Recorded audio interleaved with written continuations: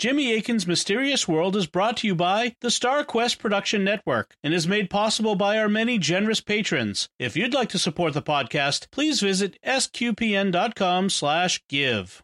Previously on Jimmy Akin's Mysterious World. In 1857, America had a newly elected president, James Buchanan. Before the inauguration, he came down to Washington, D.C., where he stayed at the city's largest hotel, which was known as the National Hotel. But something strange happened to him, and he became violently ill. So did other people at the hotel, and some of them, including high government officials, died. Many people, including the president's own physician, thought it was poison, and rumors ran wild. Was someone trying to poison the new president and his allies? Was a sinister conspiracy behind the event? Was it the work of a serial killer? Or could it have been a mysterious, unknown disease? That's what we'll be talking about on this episode of Jimmy Akin's Mysterious World. So, Jimmy, what's your bottom line on the deaths at the National Hotel? The deaths at the National Hotel were a genuine mystery at the time. They seemed, at first, to be the result of mass arsenic poisoning aimed at President Buchanan and his associates. However, on further investigation, the disease theory is far more likely. The 19th century explanation of miasma is wrong, but precisely what the disease was remains a mystery today.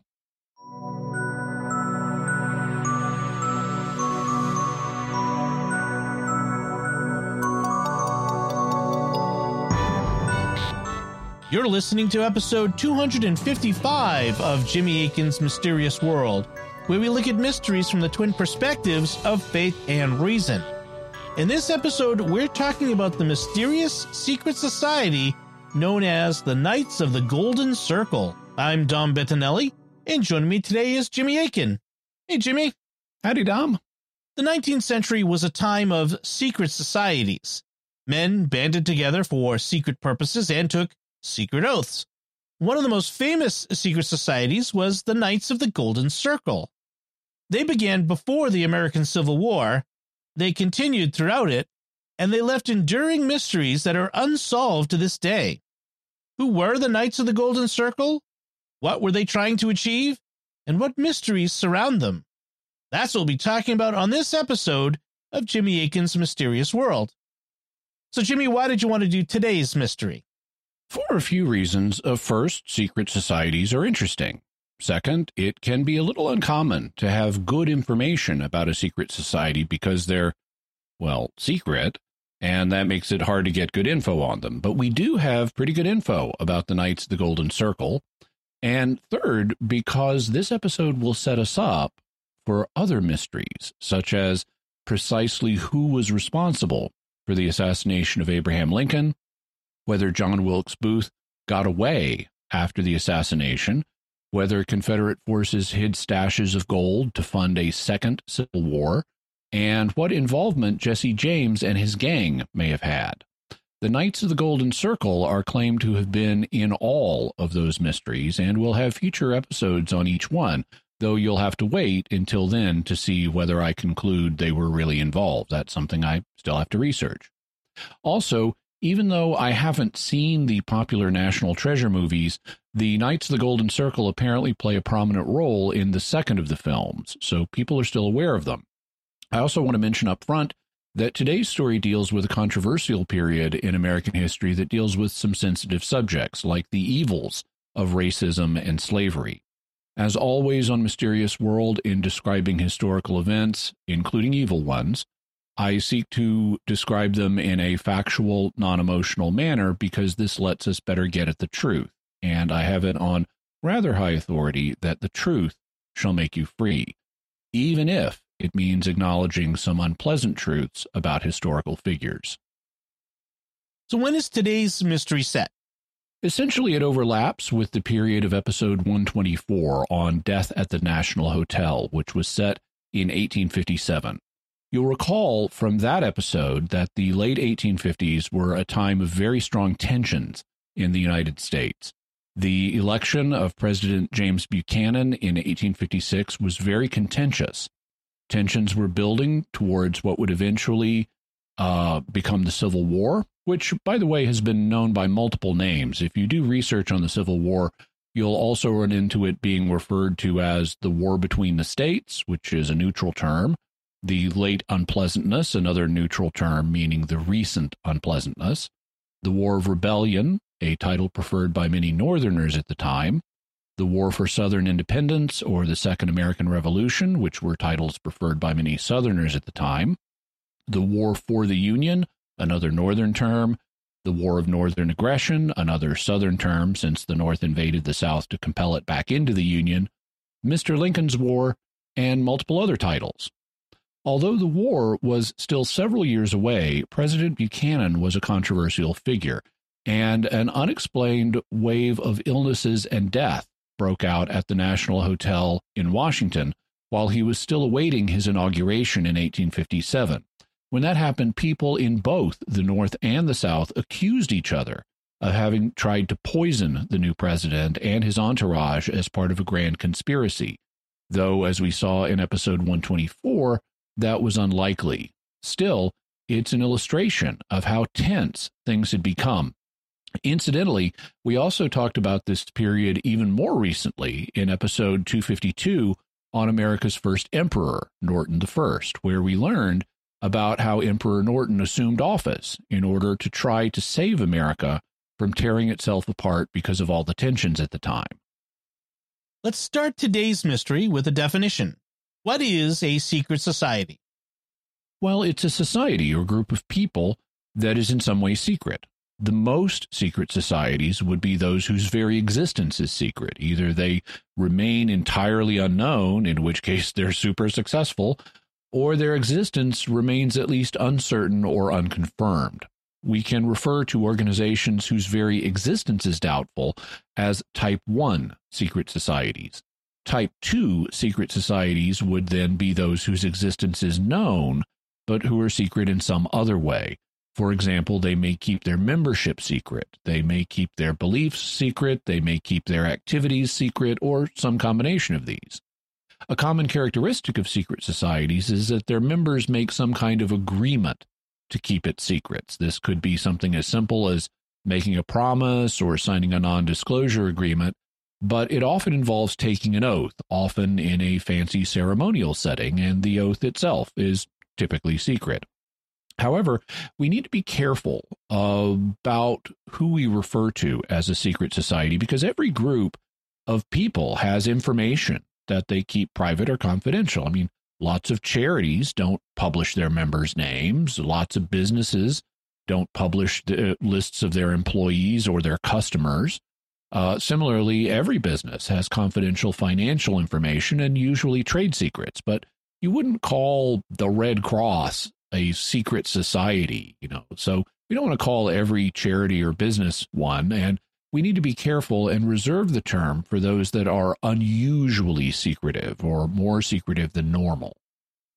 Setting businesses aside, voluntary secret societies that men would join were very popular in the 19th century. Why was that? Part of it was a cultural fad. People are always joining social groups. They need something to do when they're not working or spending time with their families. They need socialization, and so they join voluntary groups of people. For example, I've been a member of multiple dance groups. Men, in particular, have historically banded together in brotherhoods or fraternal organizations, from the Latin word frater, which means brother. These have included groups like the Masons, the Shriners, the Knights of Columbus, the Elks, and, of course, the Loyal Order of Water Buffaloes from Bedrock. And yes, we will be talking about the Masons in a future episode. Such fraternal organizations were always, after work, a way to get out of the house and go hang out with other men for a while. Meetings would often involve drinking and carousing, and often they'd pursue some charitable goal too, perhaps as a way to justify hanging out with the boys at a local man cave to their wives. So we're really doing all this charitable work, honey, Although women also had their own ladies' societies.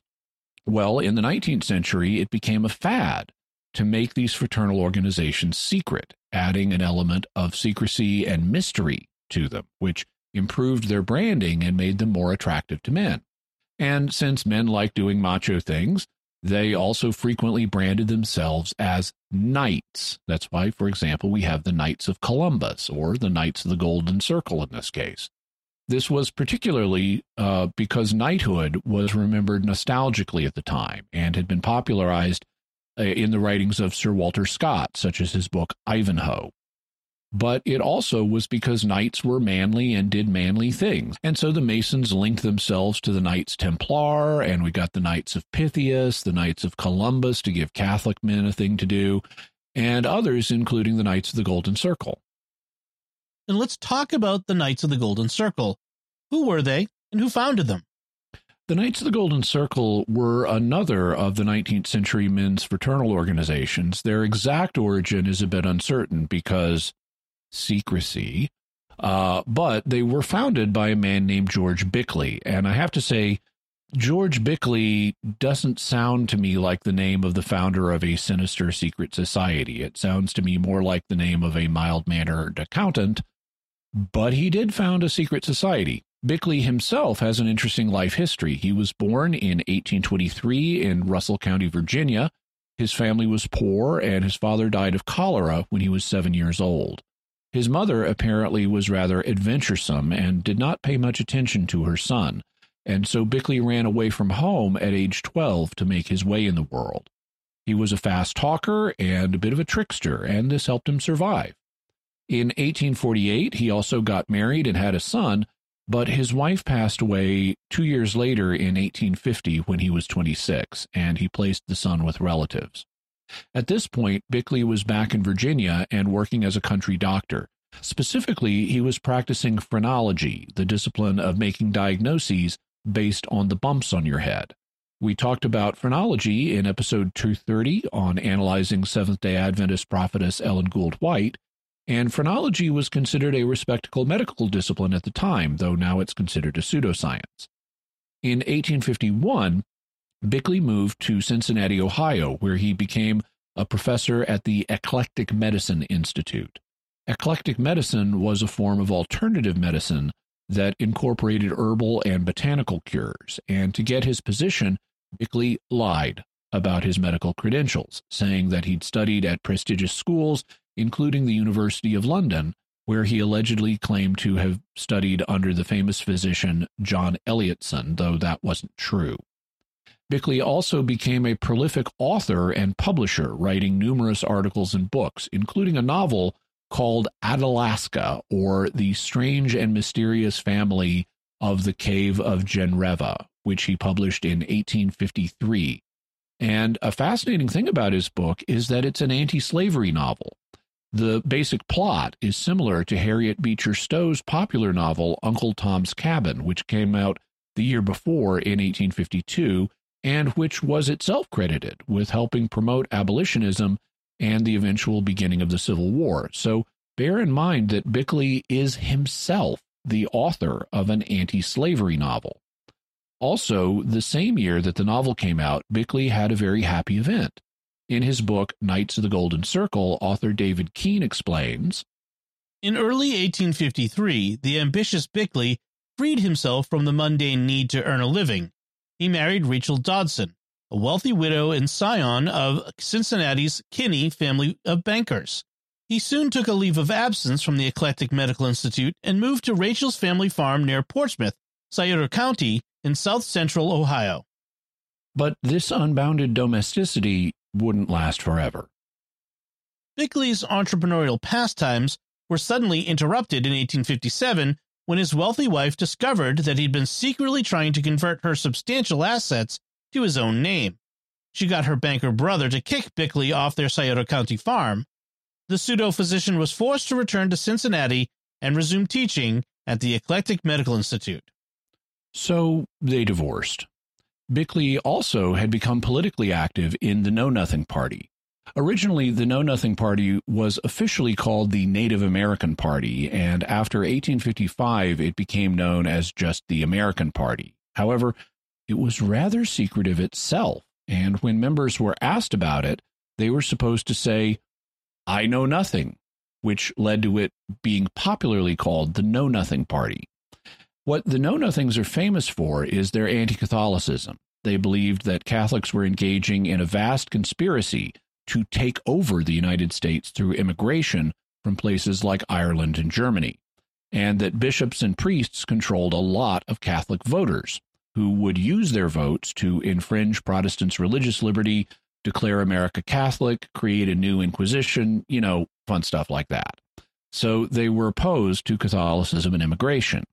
For a time after the collapse of the Whig Party, the Know-Nothings were the main alternative to the Democratic Party, but they quickly faded from the scene, and the Know-Nothings weren't the only secretive political group around at the time. There were various political groups that were full-blown secret societies, both in the United States and elsewhere, such as in Europe, where they were playing a role in the political revolutions of the time.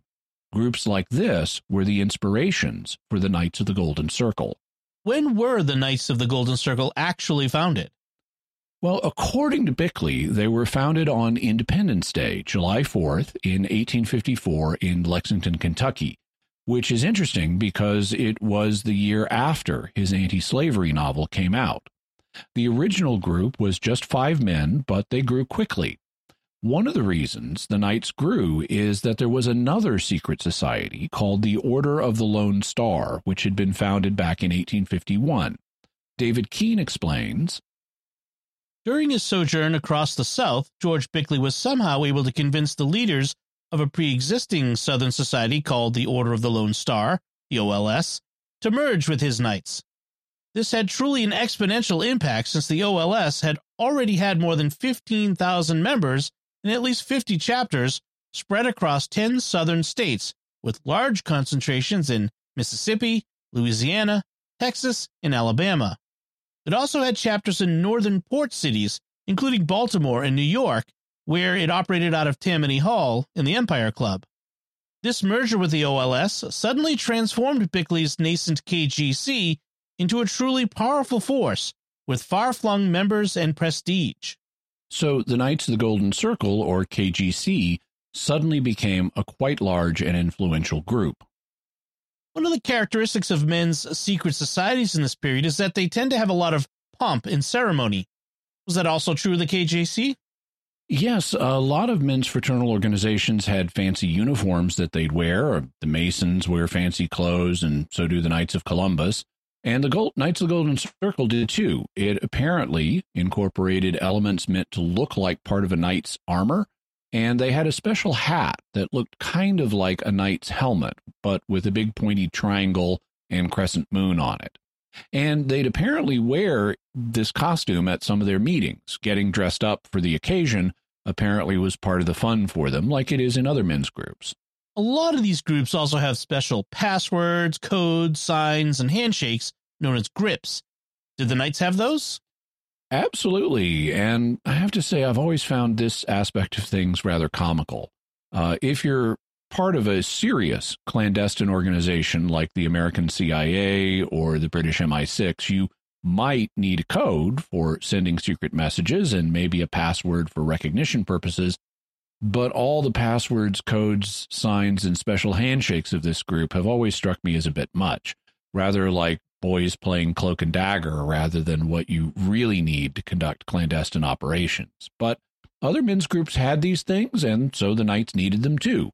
They were contained in what was known as the group's ritual, and they revised the ritual periodically during their existence. But, as the Masons found out, if you write down your ritual, it doesn't stay secret. In fact, leaders like Bickley would sometimes publicly quote from the KGC's ritual, and we know a good bit about it today. To understand the ritual, you need to know about how the Knights were structured. So how was the organization arranged? Basically, they were organized into 3 levels. The first level, which was the largest, consisted of ordinary members. It was known as the Knights of the Iron Hand, and it was envisioned as a kind of army. First-degree members were to be soldiers and officers who would accomplish the group's military goals, which we'll talk about. The second degree was known as the Knights of the True Faith. This was the support level, whose job was to provide the army with what it needed, so it dealt with commercial and financial matters, and its members were men with money. The third degree was known as the Knights of the Columbian Star. Columbian in this case is not a reference to the nation Columbia. Instead, it's a nickname for the Americas, which of course were discovered by Christopher Columbus. So you can think of this in effect as the Knights of the American Star. In any event, the Knights of the Columbian Star were the highest rank. They set the organization's overall goals, and they were the most secretive part of the group. In fact, their part of the ritual was not written down much of the time. Incidentally, the Knights of the Columbian Star also were called the American Legion, although they had nothing to do with the modern American Legion organization.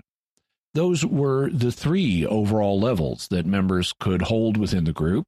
Each local chapter might have members from each one of them, or at least from the first 2. Each local chapter, by the way, was called a castle, in keeping with the knighthood theme. So if you joined the Knights of the Golden Circle, you'd become the knight of a castle or the local chapter that you joined. Let's talk about the ritual itself. From the portions that were eventually leaked or made public, what do we know about their ceremonies, like their secret passwords, grips, and tokens? These were part of your training as a knight, and they were explained at the meetings by a man known as your captain. Part of the way they tried to keep these things secret was by using a code that was based on numbers, but it didn't work very well because each number had a single meaning. For example, the number 1 meant a first-degree knight, or a knight of the Iron Hand. The number 2 meant Mexico, and so on. And former members of the organization explained what all the numbers meant. So everybody knew what the ritual meant when it was leaked. In any event, here's what the captain would tell you about the secret gestures and such. I will now give you the signs, grips, password, and token of the first degree of the KGC. This degree has a name, which I may now give you. It is the 1, Knight of the Iron Hand. The first great sign of the order is thus made, 7. Hands open, palms touching, and resting on the top of the head, fingers pointed upwards. The answer to this is 8. Open hands touching shoulder where epaulets are worn, elbows closest to the side. These are battlefield signs and are not to be used under ordinary circumstances. So if you're out on the battlefield and you want to signal that you're a Knight of the Golden Circle, you put your hands together like you're praying and then stick them on the top of your head with the fingers pointed upwards, which seems completely ridiculous to me. Then, if someone wants to answer you and signal that he too is a knight, he touches his shoulders with open hands with elbows drawn in, which also strikes me as completely ridiculous. Fortunately, you don't have to use those ridiculous signs much, only when you need to be recognized as a knight at a distance. For ordinary use, to signal that you're a knight close up, you have a different set of ridiculous signs. The common sign of recognition is 9, right forefinger drawn across upper lip under nose as if rubbing. The answer, 10, with forefinger and thumb of left hand take hold of left ear. So I'm guessing a lot of guys who just needed to scratch their nose ended up accidentally identifying as knights and getting a Carol Burnett, "I'm so glad we had this time together" response. To gain admission to a working castle or the room of any KGC, give 11, one distinct rap, at the door. The sentinel on duty will then raise the wicket and demand the countersign, which is 12. Soldiers, always lettered except at castle door. So if you want to get into the castle, you'd give a distinct rap on the door, just one of them, which doesn't sound that ridiculous, but I wonder what you were supposed to do if the doorkeeper didn't hear your first rap. And then I gather you were supposed to say soldiers, which in some circumstances you had to spell out, SOLDIERS. You will then pass to the center of the room and give the true sign of the KGC. It is 13. Left hand on heart, right hand raised. This will be recognized by a bow from the captain, when you will at once take your seat.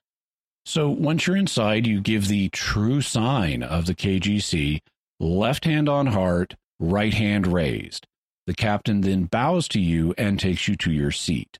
But what do you do if you need to vote during a meeting? What do you do then?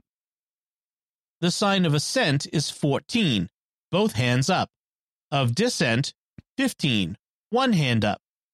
So if you want to approve a motion, you raise both hands. And if you want to disapprove of a motion, you just raise one. Now we come to the secret handshake.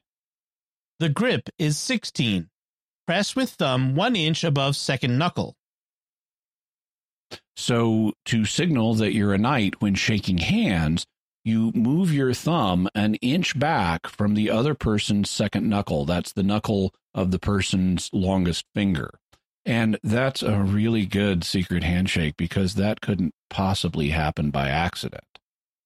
Finally, we have a physical symbol or badge that you can use to signal that you're a knight. The token, 17, golden circle encasing block hands closed on scroll, the whole to be the size of a dime. Every member may wear the sign of his degree. And it appears that there may have been different badges for different types of members. They also may have changed over time. In any event, now that we're all ready and know what we need to do to get into the local castle, David Keene explains what we'll see when we get there. Knights in a given area were organized into a lodge called a castle that often met at a local meeting hall, barn, or warehouse, such as those along the Richmond waterfront. A sentinel guarded the entrance to prevent unauthorized intrusion, and members were required to supply the password for entry. The regular castle meeting began with a prayer by the chaplain. The treasurer then collected dues, part of which was forwarded to the KGC's national headquarters. Following this, the captain entertained new business and gave a 15-minute pep talk filled with pro-expansion and Southern rights rhetoric to fire up the attendees. At the end of the meeting, the Knights of the Military Order engaged in drill, supervised by the captain or another drill master. So the captain would give us a talk about all the threats to our way of life and what we need to do to counter them, and they then take us out and have us do military drills. These military drills were done in public, by the way, and they were quite popular. A lot of guys liked going out and putting on showy military drills, looking all smart and military and proper for the public.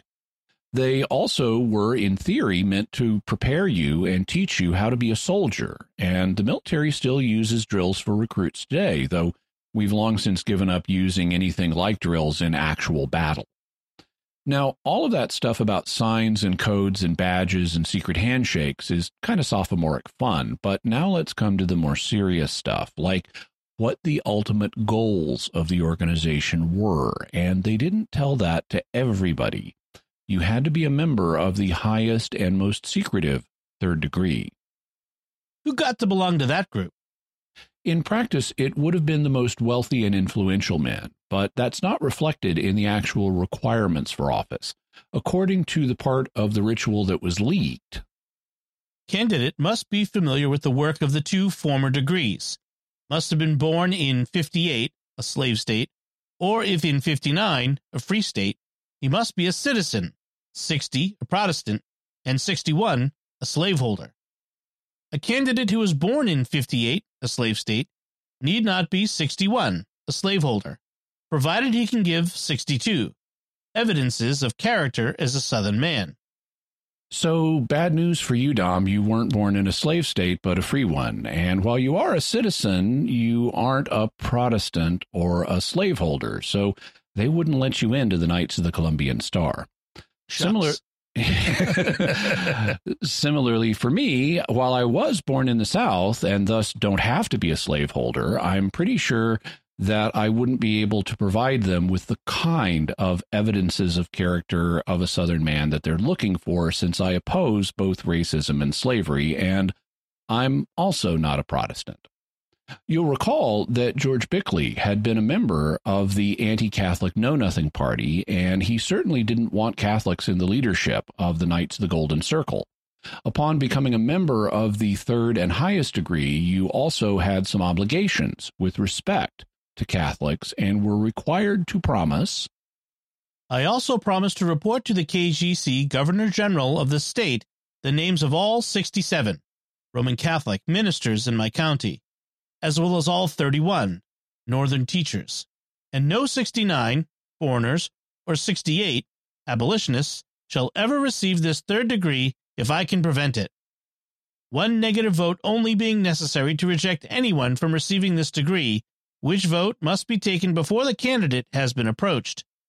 And should the KGC succeed in 82, conquering and southernizing the whole or any part of 2, Mexico, I will do all I can to prevent any 67, Roman Catholic, from being appointed to any office of profit or trust.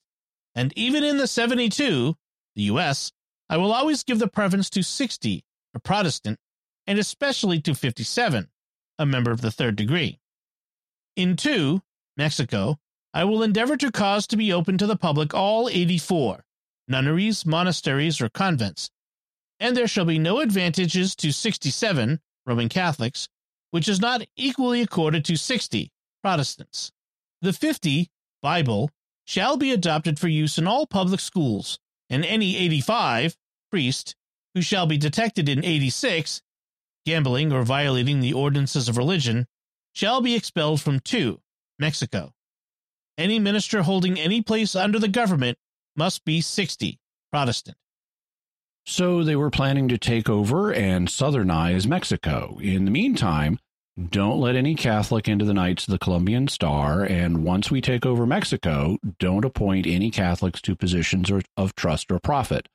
Always give preference to Protestants, de-establish all the Mexican nunneries, monasteries, and convents, expel any Mexican priests who don't honor the Protestant understanding of public mores, and all government ministers in the future of Mexico must be Protestant, despite how many Catholics there are in Mexico. And incidentally, as we'll hear next episode, at this time in Mexico, they were having their own anti-Catholic political internal problems. So the goals of the KGC in regards to putting down Catholics in Mexico were actually shared by some Mexicans. So a lot of emphasis was put on the first degree, or Knights of the Iron Hand, doing military drills. What was all that drilling and training preparing them to do? Well, the KGC, like the political societies in secret societies in Europe, had ultimate goals that were quite serious. The basic one is embedded in its very name, Knights of the Golden Circle. So what is the Golden Circle? It's not, as you might think, some kind of abstract symbolic idea, like a symbol for truth or justice or spiritual enlightenment or something. Instead, the Golden Circle referred to territory, huge tracts of land that the KGC wanted to get control of. One of the big ideas at this time in American politics was a concept known as manifest destiny. Manifest meaning obvious. So the idea of manifest destiny was the idea that America had an obvious destiny. We were a young, growing country, adding new states to the Union regularly, and it seemed obvious to people that we were destined to spread across all of North America, which we eventually did. The continental United States now stretches from the East Coast to the West Coast. Well, the Knights of the Golden Circle had a variant on the concept of manifest destiny. They wanted the U.S. to expand so that it went down through Mexico to Latin America and then back up through Cuba and the Caribbean, so that it formed a circle. And that's the circle in the Golden Circle concept. Why was it called a Golden Circle? Fundamentally, because it was thought this would be a really prosperous arrangement, that there would be a lot of economic opportunity that way. So it was a prosperous Golden Circle, and the Knights of the Golden Circle who helped bring it about would all be financially well off, and many of them would get rich. So it would be a Golden Circle especially for them. But there was another more sinister side to the Golden Circle idea, and one aspect of this had to do with slavery. Even though there were a lot of Knights of the Golden Circle in the North, it was fundamentally a Southern organization focusing on Southern ideals, and one of those was slavery. In episode 124, we talked about the tension that existed in the United States in the 1850s. We also talked about it in episode 211 on Harriet Tubman. Slavery was a key issue in the tension that had been building up between the North and the South, and a key issue was how many states allowed slavery versus how many did not.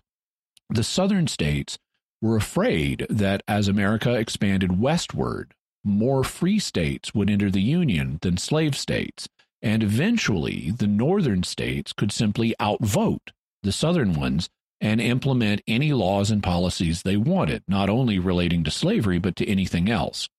They were afraid of losing the political autonomy they had, and this was one of the things that led to the Civil War, when in 1860 Abraham Lincoln was elected president without a single electoral vote from the South.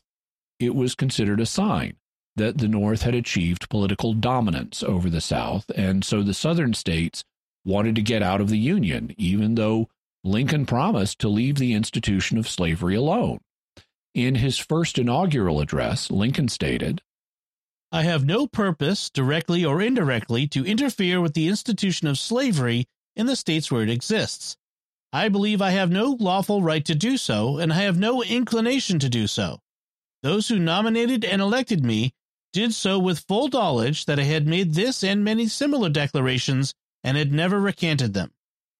Alarmed by what they saw as the growing political power of the North, the Knights of the Golden Circle therefore wanted to head off its political dominance by expanding the nation southward into Mexico, Latin America, and the Caribbean, and adding these new territories to the Union as slave states so that the North couldn't simply outvote the South in the future. For example, George Bickley said that Mexico alone could provide 25 new slave states to be added to the Union. And that would mean, incidentally, changing the laws in at least some of these places because slavery was illegal in Mexico. So the Knights would have to revise that law if they wanted to add Mexican territory to the U.S. as a slaveholding area. And it's interesting that George Bickley would start this organization favoring expanding slaveholding territory when he himself was the author of an anti-slavery book modeled after Uncle Tom's Cabin. However that may be, the Knights initially just wanted to add these new slaveholding territories to the Union to have them become part of the United States, but later, after the North did achieve dominance, they switched to a two-part goal. First, they thought that the South should secede from the Union and form a new nation, which became the Confederate States of America. And then they thought that the Confederacy should continue to grow southward until it incorporated the entire Golden Circle of territories. How did they want to go about acquiring these new territories? They had two strategies, and they changed over time. The first strategy was known as filibustering. Today, people are familiar with the word filibuster as a reference to a legislative procedure in the American Senate, where one or more senators stop a bill from being voted on by taking up time with endless speeches. They're acting like pirates who seize control of the assembly when they do that, and that's where the word filibuster comes from. It's based on the Dutch word vrijbuiter, which means freebooter or pirate. So filibusters were originally pirates, and pirates didn't always operate on water. They could also mess with people on land. So the term filibuster came to be used for land-based incursions, where, without authorization from a state, one group of men just up and invades a country. Individual filibusterers were often motivated by the thrill of adventure, political ideology, or the promise of getting rich. And the overall goal of the filibuster campaign was typically to set up a friendly regime. Americans engaged in a lot of filibusters in Latin America in the early 1800s, with the most famous being known as the Filibuster War, which was started by the American physician, mercenary, and child prodigy William Walker.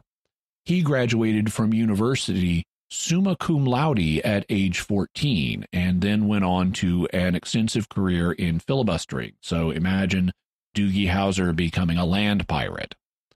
In 1855, he invaded Nicaragua and set himself up as the president of the country, though he was forced to resign in 1857, and he was executed in Honduras in 1860 because, well, he was a filibuster. In any event, the Knights of the Golden Circle's first plan was to start filibustering in Mexico. However, there was a problem, which was that the United States had a neutrality law that forbade filibustering, and U.S. authorities could shut you down and put you in jail if you tried to gin up a filibuster. So the Knights came up with a new plan. Instead of conducting a filibuster, they would set up a colony in Mexico, and then become powerful enough to do another Texas. That is, they'd move into Mexican territory, become powerful, start a revolution, secede from Mexico, and eventually join the United States, the way Texas did. Why would the Mexican government let them set up a colony in their territory after the experience they had with Texas? At the time, Mexico was having a lot of political troubles, as we heard in episode 252 on Emperor Norton. In fact, Mexico was in the middle of a civil war with conservative and liberal factions. The Knights were hoping and planning that the liberal faction would invite them into the country to set up a colony, and then they'd help the liberals win the Civil War, and then do as they pleased afterwards. At first, this plan seemed promising. Negotiating with the liberal factions in Mexico were going well, and they reportedly arranged a preliminary deal according to which they would take 15,000 members of the Knights of the Golden Circle down into Mexico, and as a reward, each knight would receive a minimum of 610 acres in which he could farm, ranch, or mine in order to make a living. Meanwhile, in the United States, things were also looking good for the plan. President James Buchanan was talking publicly about an American military force being used to help settle the Mexican Civil War. And as justification for that, he cited problems that were being caused for American citizens in Mexico, telling Congress, "Outrages of the worst description are committed both upon persons and property. There is scarcely any form of injury which has not been suffered by our citizens in Mexico during the last few years. Peaceful American residents occupying rightful possessions have been suddenly expelled from the country in defiance of treaties and by the mere force of arbitrary power. Vessels of the United States have been seized without law, and a consular officer who protested against such outrages has been fined and imprisoned." The Knights of the Golden Circle were so impressed by President Buchanan's words that they put them in their ritual and had the captain read them to new recruits. But in the spring of 1860, the plan fell apart. Negotiations with the Mexican liberal faction encountered problems, deriving the Knights of the legal basis they needed to set up a colony. That wouldn't have stopped them, though. The head knight of Texas and Arkansas, a man named Elkanah Greer, had thousands of men behind him, and George Bickley had been recruiting others for the project from neighboring states like Louisiana and Alabama. But the move to Mexico ended up not happening. Worse for Bickley, there were charges being lodged against him within the Knights. How did he deal with that? Bickley was indeed in trouble. Amid all the difficulties of getting the Mexico project off the ground, there were charges made against him that he was a charlatan and a fraud. Further, he was being charged with financial irregularities and stealing membership dues. Some of the KGC members from Louisiana and Alabama even declared Bickley to be expelled from the organization, but others supported him, and he called a special meeting in Raleigh, North Carolina, which ended up clarifying his status with respect to the group. When it comes to the outcome of the meeting, Keene reports, "The KGC convention held at Raleigh, North Carolina from May 7th to 10th was orchestrated to allow Bickley to save face, but there is no question that he was stripped of much of his authority. Bickley was allowed to keep his position as president of the American Legion of the Columbian Star, which was now described as the KGC's political wing. He was no longer president of the KGC as a whole. Bickley was not reinstated as commander-in-chief of the Knights Army.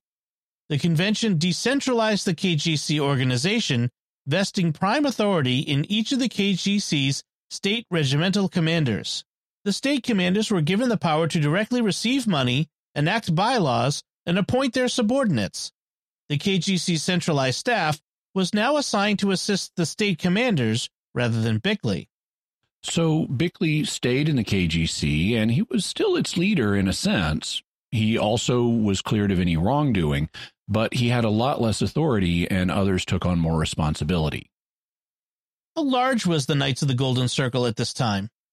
It's hard to say for sure because of the secrecy of the group. It was certainly large, and it had some very influential members. Based on our current knowledge, it appears that multiple state governors in the South were either members of the KGC or were sympathetic to it. For example, Bickley publicly identified Mississippi Governor John Pettus as a KGC member, and he publicly claimed multiple other governors were members as well. It also appears that multiple members of President Buchanan's cabinet were KGC members, and it was widely believed that the vice president, John Breckinridge of Kentucky, was one of the knights. Incidentally, Breckinridge was a presidential candidate in 1860, and he came in second with the most electoral college votes after Abraham Lincoln. So if he had won, the knights might have had a fellow knight as president. The organization itself, though, had thousands of members across the country.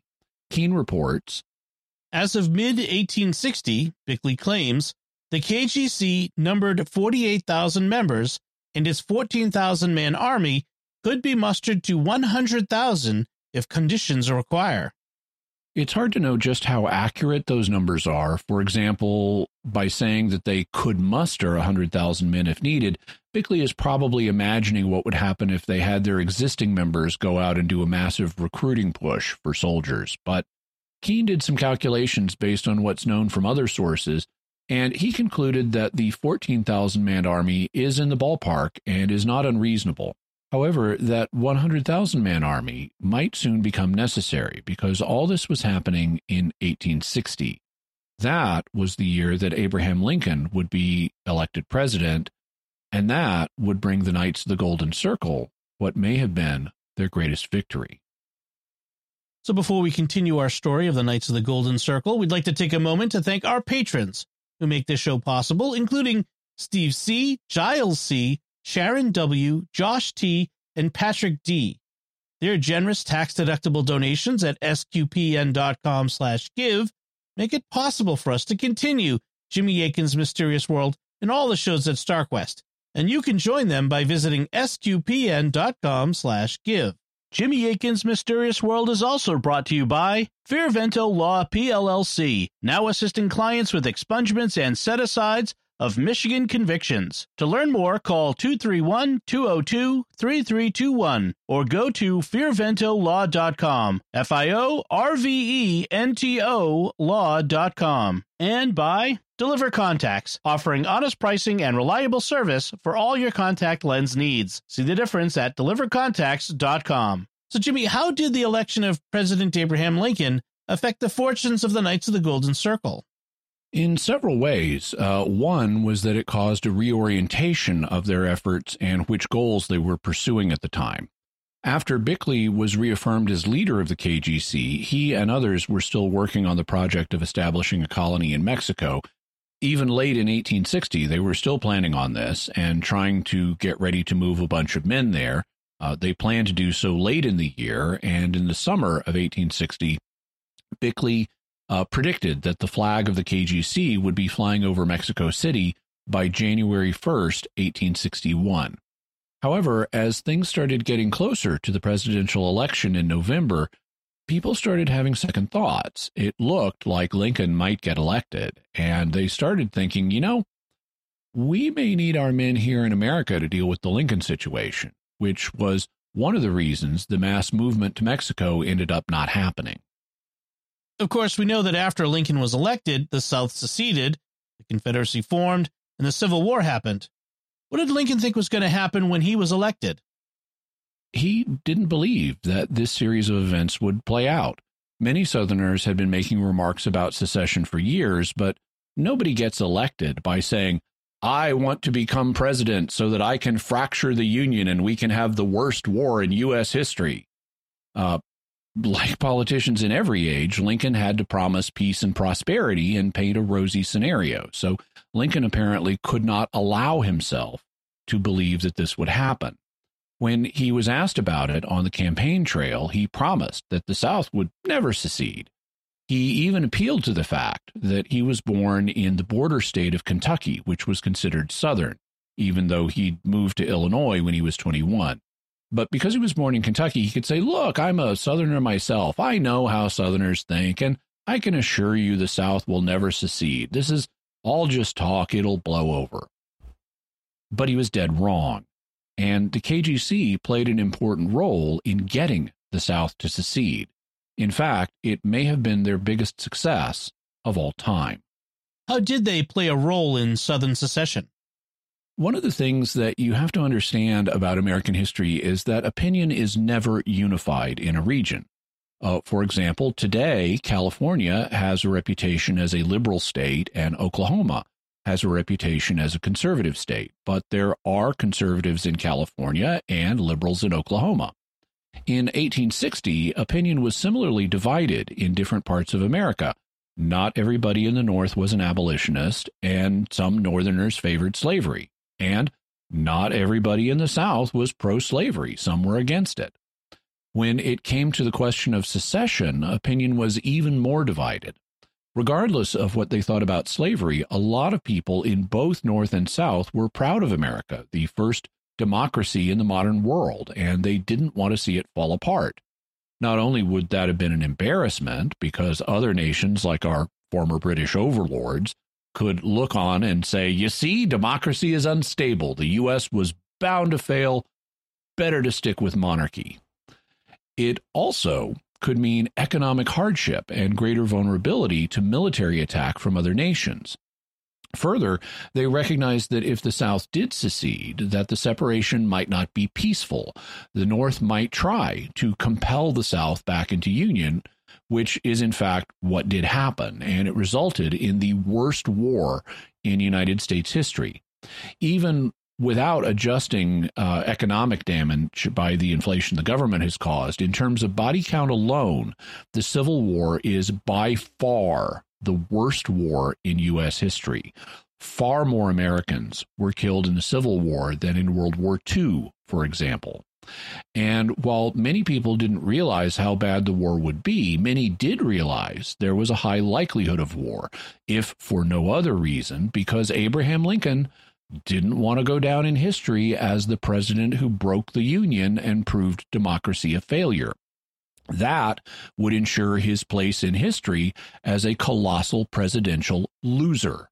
And so he was unlikely to just want to let the South freely leave.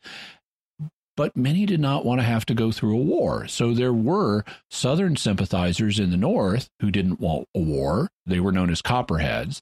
And also people in the South who didn't want a war and were pro-Union. As a result, even though there was a lot of pro-secession sentiment in the South, it wasn't certain what each given state was going to do. How did the Knights of the Golden Circle respond? By pivoting from their efforts from colonizing Mexico to encouraging Southern states to secede. They did this first in Texas, where the governor, Sam Houston, was a Unionist who did not want to secede. He was unlikely to support secession efforts, so the KGC decided they needed to force matters. They had already been functioning as a kind of secret police force in some areas, such as Texas.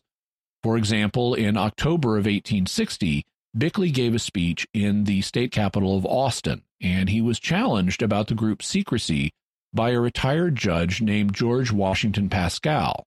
Pascal was a slave owner and a conservative Democrat, but he did not like the Knights, and he didn't want Texas to secede from the Union.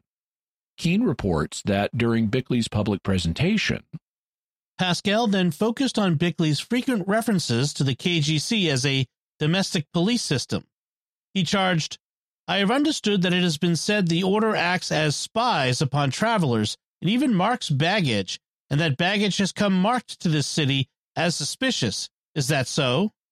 To this, Bickley simply replied, "It is."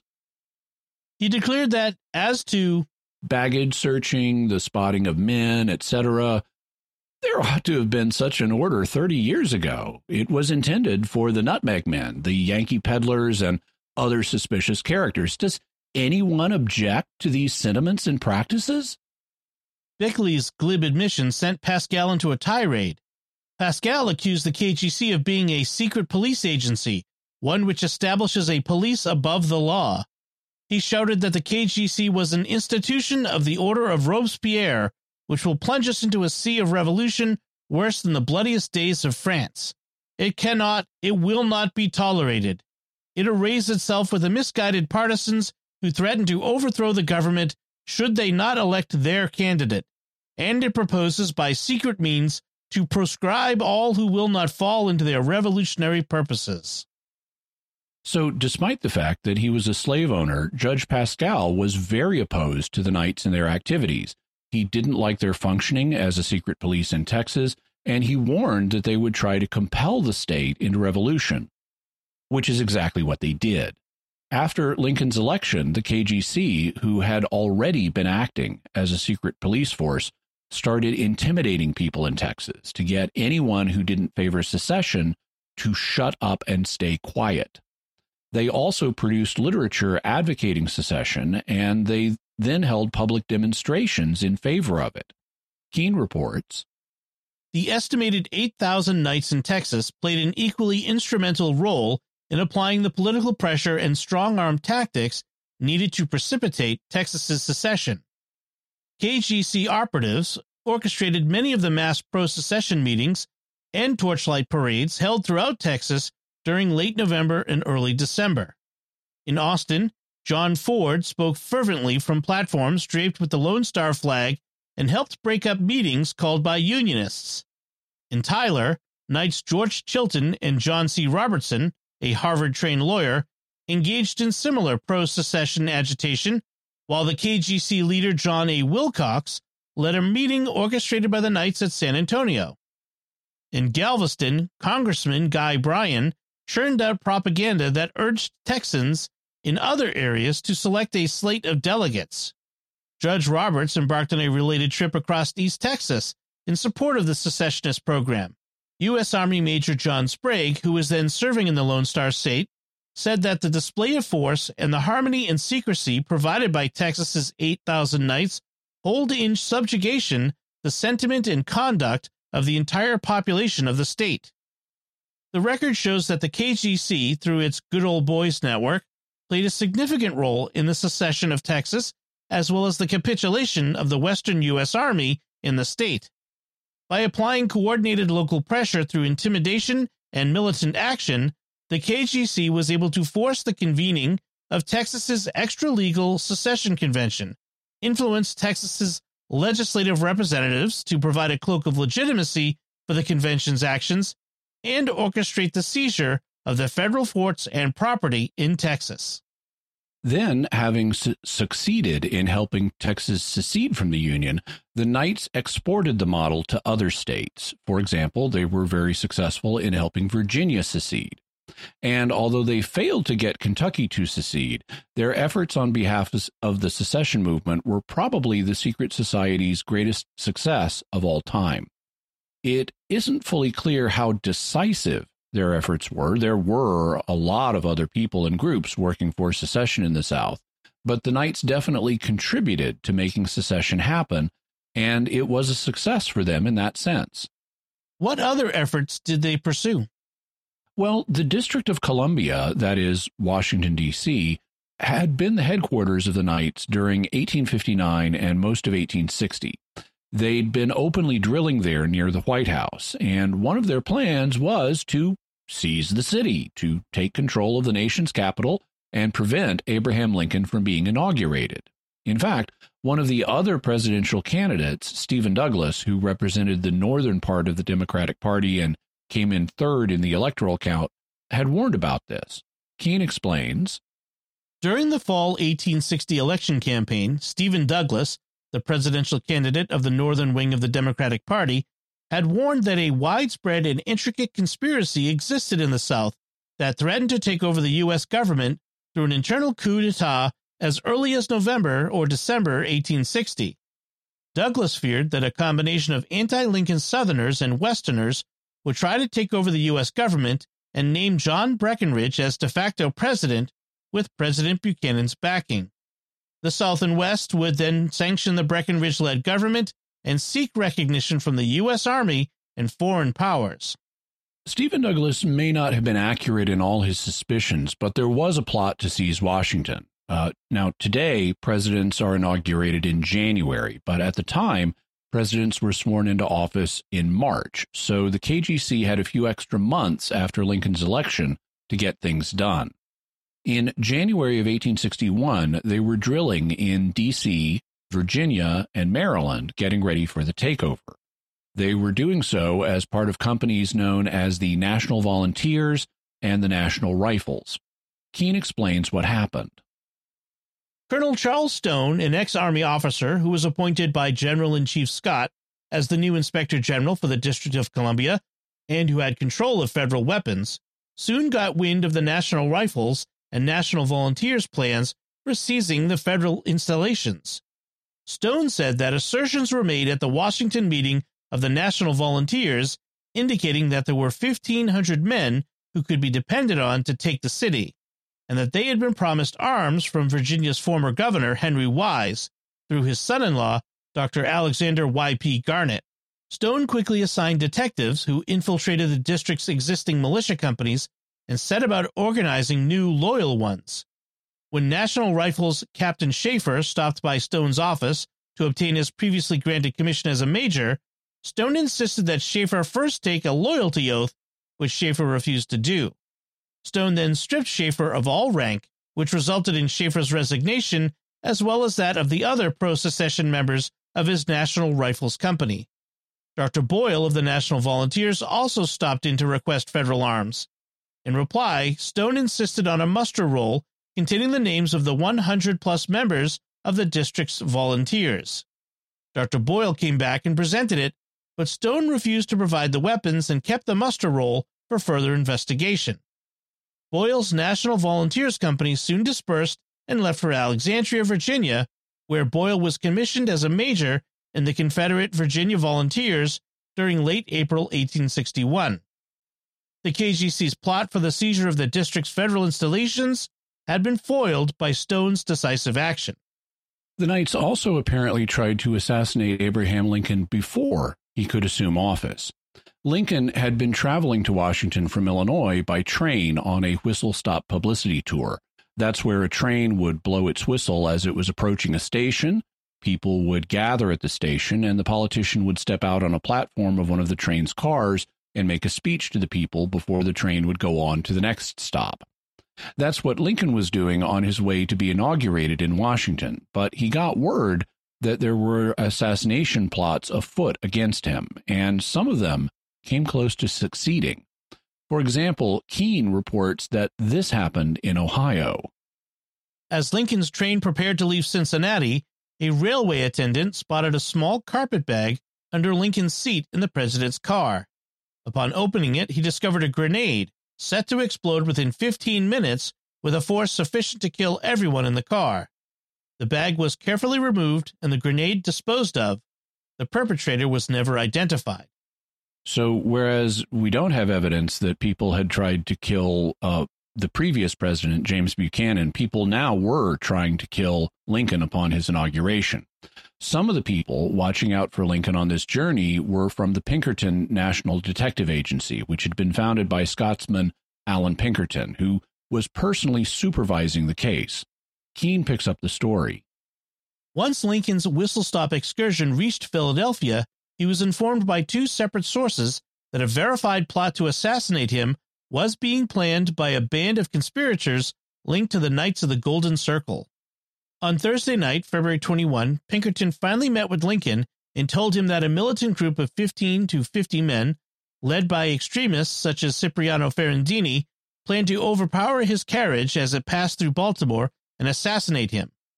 Pinkerton said that dedicated paramilitary groups outside Baltimore would simultaneously blow up the railroad bridges and cut off communication. Pinkerton strongly recommended that Lincoln secretly head to Washington City, according to the alternative itinerary that Samuel Felton, the president of the Philadelphia, Wilmington, and Baltimore Railroad, had worked out. This report was corroborated by another source, and afterwards Lincoln reluctantly agreed to change his route to Washington, and they also used some subterfuge to keep him safe. On Friday, February 22nd, Lincoln spoke to Pennsylvania's legislature in Harrisburg, but the reception planned for that evening was called off. The telegraph lines from Harrisburg to Baltimore were temporarily disconnected, and Lincoln sped back to Philadelphia in a special one-car train.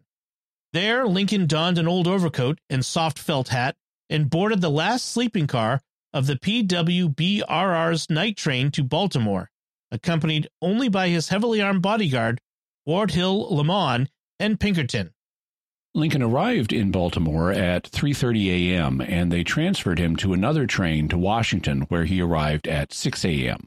Southern newspapers called him a coward for doing this, but he avoided being assassinated, at least for now. What happened with the Knights of the Golden Circle once Lincoln was inaugurated and the war began? Well, the South needed an army, and that's what the Knights had been training to be, so they largely joined the Confederate Army. There were some attempts to have them join as groups so that a given unit would be composed entirely of KGC members and have its own KGC officers. George Bickley particularly favored doing that, but most Knights joined individually or were otherwise folded into regular units. What happened to Bickley himself? He also joined the Confederate Army, where he served as a surgeon. Remember, he was a doctor of sorts, under the authority of General Braxton Bragg. In June 1863, Bickley applied to Union forces to be allowed to pass through their lines and go to Cincinnati, Ohio, where he claimed he had a home. This was odd, but not unprecedented, because there were Northerners fighting in the Confederate Army. In fact, during the war, people would sometimes change sides and switch which army they were fighting for. So Federal forces could think it a good thing if a Confederate officer decided to just quit and go home. But they were still suspicious of Bickley. When they questioned him, Bickley said that he was not George Bickley, the famous head of the Knights of the Golden Circle. Instead, he was George Bickley's nephew. So he wasn't his own grandpa, he was his own nephew. They let him through the lines, but they were suspicious enough that they had a detective tail him, and in July, the detective arrested him in New Albany, Indiana, at which time they discovered Bickley had KGC paraphernalia and pamphlets in his belongings, as well as letters confirming who he really was. He was then taken to Louisville and put in solitary confinement. Keene states, Bickley's capture was widely reported in the press and helped to spread the rumors that KGC subversive agents were still operating widely in the border states and the North. In August 1863, Bickley was secretly transferred to the state prison in Columbus, then to Fort Lafayette in the harbor of New York City. During his 2-year incarceration, Bickley forwarded a series of appeals for his release to national and state officials, including one to Abraham Lincoln, in which he offered to instruct KGC members to support Lincoln in the upcoming 1864 election. Bickley was not granted a civil or military trial or even a hearing, since the Lincoln administration considered him dangerous. After the war, Bickley was released in October of 1865, and he died 2 years later in October 1867. He was buried in Greenmount Cemetery in Baltimore, Maryland. What about the Knights of the Golden Circle? What happened to them? While the Knights in the South were fighting in the Confederate Army, there were rumors that in the North, they simply changed their identity and reemerged as a new rebranded organization called the Order of American Knights, or OAK. The OAK became a successful organization, and it was quite similar to the KGC. For example, it also had 3 levels or degrees of membership. It also had signs, passwords, and secret oaths, just like other secret societies. It did have temples instead of castles, though that was just a terminological change. Allegedly, its goal was to help the South in various ways, including peeling away additional states from the Union by creating a Northwestern Confederacy between Ohio and Minnesota. It was a popular organization, and some northern KGC castles switched their membership to become members of OAK. Northern spies inside the OAK reported that they had been told it was a rebranded, reorganized version of the KGC, and the organization did feed Northern fears of Southern agents in their midst. But David Keene concludes that it was really a separate organization that just happened to be similar. In 1864, the Order of American Knights then changed its name to the Sons of Liberty. Confederate agents had made contact with the Sons of Liberty, and together they pulled off some acts of sabotage and things like that in the North. But by November of 1864, they realized that the Sons of Liberty had been infiltrated by Union spies, and they wouldn't be able to help the South much further. As far as the Knights of the Golden Circle themselves, At some point, federal authorities declared them a treasonous organization, which caused them to become even more secretive, and we don't really know the details of what happened to them from that point forward. There are claims that they helped John Wilkes Booth assassinate President Lincoln. There are claims that they helped Booth escape and assume a new identity. And there are claims that they buried large stashes of gold and weapons to help the South fight another civil war in the future, in keeping with the saying, the South shall rise again, meaning the South shall start another war in order to secede in the future. They even allegedly set up a system of secret guardians tasked with protecting the gold and the weapons, and it's claimed that this network of secret guardians might even exist today, almost 160 years later. However, these are mysteries that will have to wait for future episodes. Now, what can we say about the Knights of the Golden Circle from the faith perspective? Oh, much of this should be obvious, but just to be clear, racism, bad, like we said in episode 211 on Harriet Tubman. God doesn't care about your skin color any more than he cares about other cosmetic issues like your hair color or eye color. Similarly, slavery, bad. Anti-Catholicism, bad. Aggressively taking over other people's territory, such as through a filibuster, bad. Subversively taking over other people's property, such as founding a colony just to gain a foothold for conquest, bad. So the Knights of the Golden Circle had quite a good bit of badness going on there. Jimmy, what's your bottom line about the Knights of the Golden Circle? The Knights of the Golden Circle are a fascinating secret society. They were similar to many European secret societies in that they had political goals they were seriously trying to achieve. And they were successful in meeting some of those goals, such as getting southern states to secede after Lincoln was elected. However, they failed in other goals, like conquering new territory in Latin America and the Caribbean and taking over Washington, D.C. They may have ultimately achieved the goal of killing Abraham Lincoln if they were working with John Wilkes Booth. They may have been able to help Booth escape and get a new identity. They may have buried caches of gold and weapons, and they may be guarding them today. But those are topics for the future. What further resources can we offer to the listeners and viewers? We'll have a link to David Keene's book, Knights of the Golden Circle, Secret Empire, Southern Secession, Civil War. Mark Laus's book, History, A Secret Society History of the Civil War. Also, an authentic exposition of the KGC Knights of the Golden Circle, or a history of secession from 1834 to 1961, illustrated. Also, information from Wikipedia on the Knights of the Golden Circle and George W. L. Bickley, information on the KGC from the Texas State Historical Association, and also a review of David Keene's book so you can get another perspective on it. Excellent.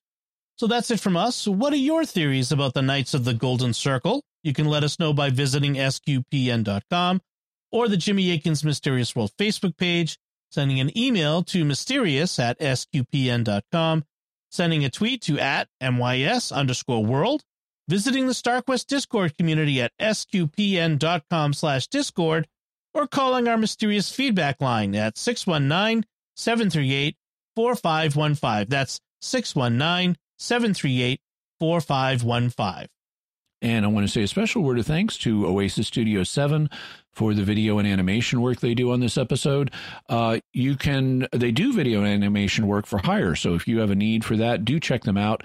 You can look at the kind of work they do by going to the video version of Mysterious World at my YouTube channel, which is youtube.com/Jimmy Akin. And while you're there, I am trying to grow my channel. We're currently trying to get up to 40,000 subscribers, so I'd really appreciate it if you would hit the like button to let the algorithm know to tell other people about the video, and also if you would subscribe and hit the bell notification so that you always get notified whenever I have a new video, whether it's Mysterious World or one of the others that I do. Jimmy, what's our next episode going to be about? Well, this week we talked about the Mexican War of Reform that the Knights of the Golden Circle wanted to intervene in, and the anti-Catholicism in Mexican government. Next week, we're going down to Mexico itself to talk about their country's history, and specifically, we're going to be discussing a young man named Toribio Romo, who was martyred by the anti-Catholic government of Mexico. Today, he's a Catholic saint, and we're going to be discussing a fascinating mystery that continues to exist about him. Very good. Folks, be sure to follow Jimmy Akin's Mysterious World in Apple Podcasts, Google Podcasts, Spotify, Stitcher, TuneIn, on your favorite podcast app, or, like Jimmy said, at his YouTube channel. You should hit the bell to get notifications. You can find links to Jimmy's resources from our discussion in our show notes at mysterious.fm/255. And remember, to help us continue to produce the podcast, please visit sqpn.com/give. Jimmy Akin's Mysterious World is also brought to you in part by Catechism Class, a dynamic weekly podcast journey through the Catechism of the Catholic Church by Greg and Jennifer Willits. It's the best book club, coffee talk, and faith study group all rolled into one. Find it in any podcast directory. And by Tim Shevlin's Personal Fitness Training for Catholics, providing spiritual and physical wellness through personalized nutrition, workout and prayer programs, and daily accountability check-ins. Learn more by visiting fitcatholics.com. Until next time, Jimmy Akin, thank you for exploring with us our mysterious world. Thanks, Dom. And once again, I'm Dom Bettinelli. Thank you for listening to Jimmy Akin's Mysterious World on StarQuest. If you've enjoyed Jimmy Akin's Mysterious World, you'll also enjoy another StarQuest Network show, The Secrets of Star Trek. Find it wherever you can find podcasts or at sqpn.com/trek.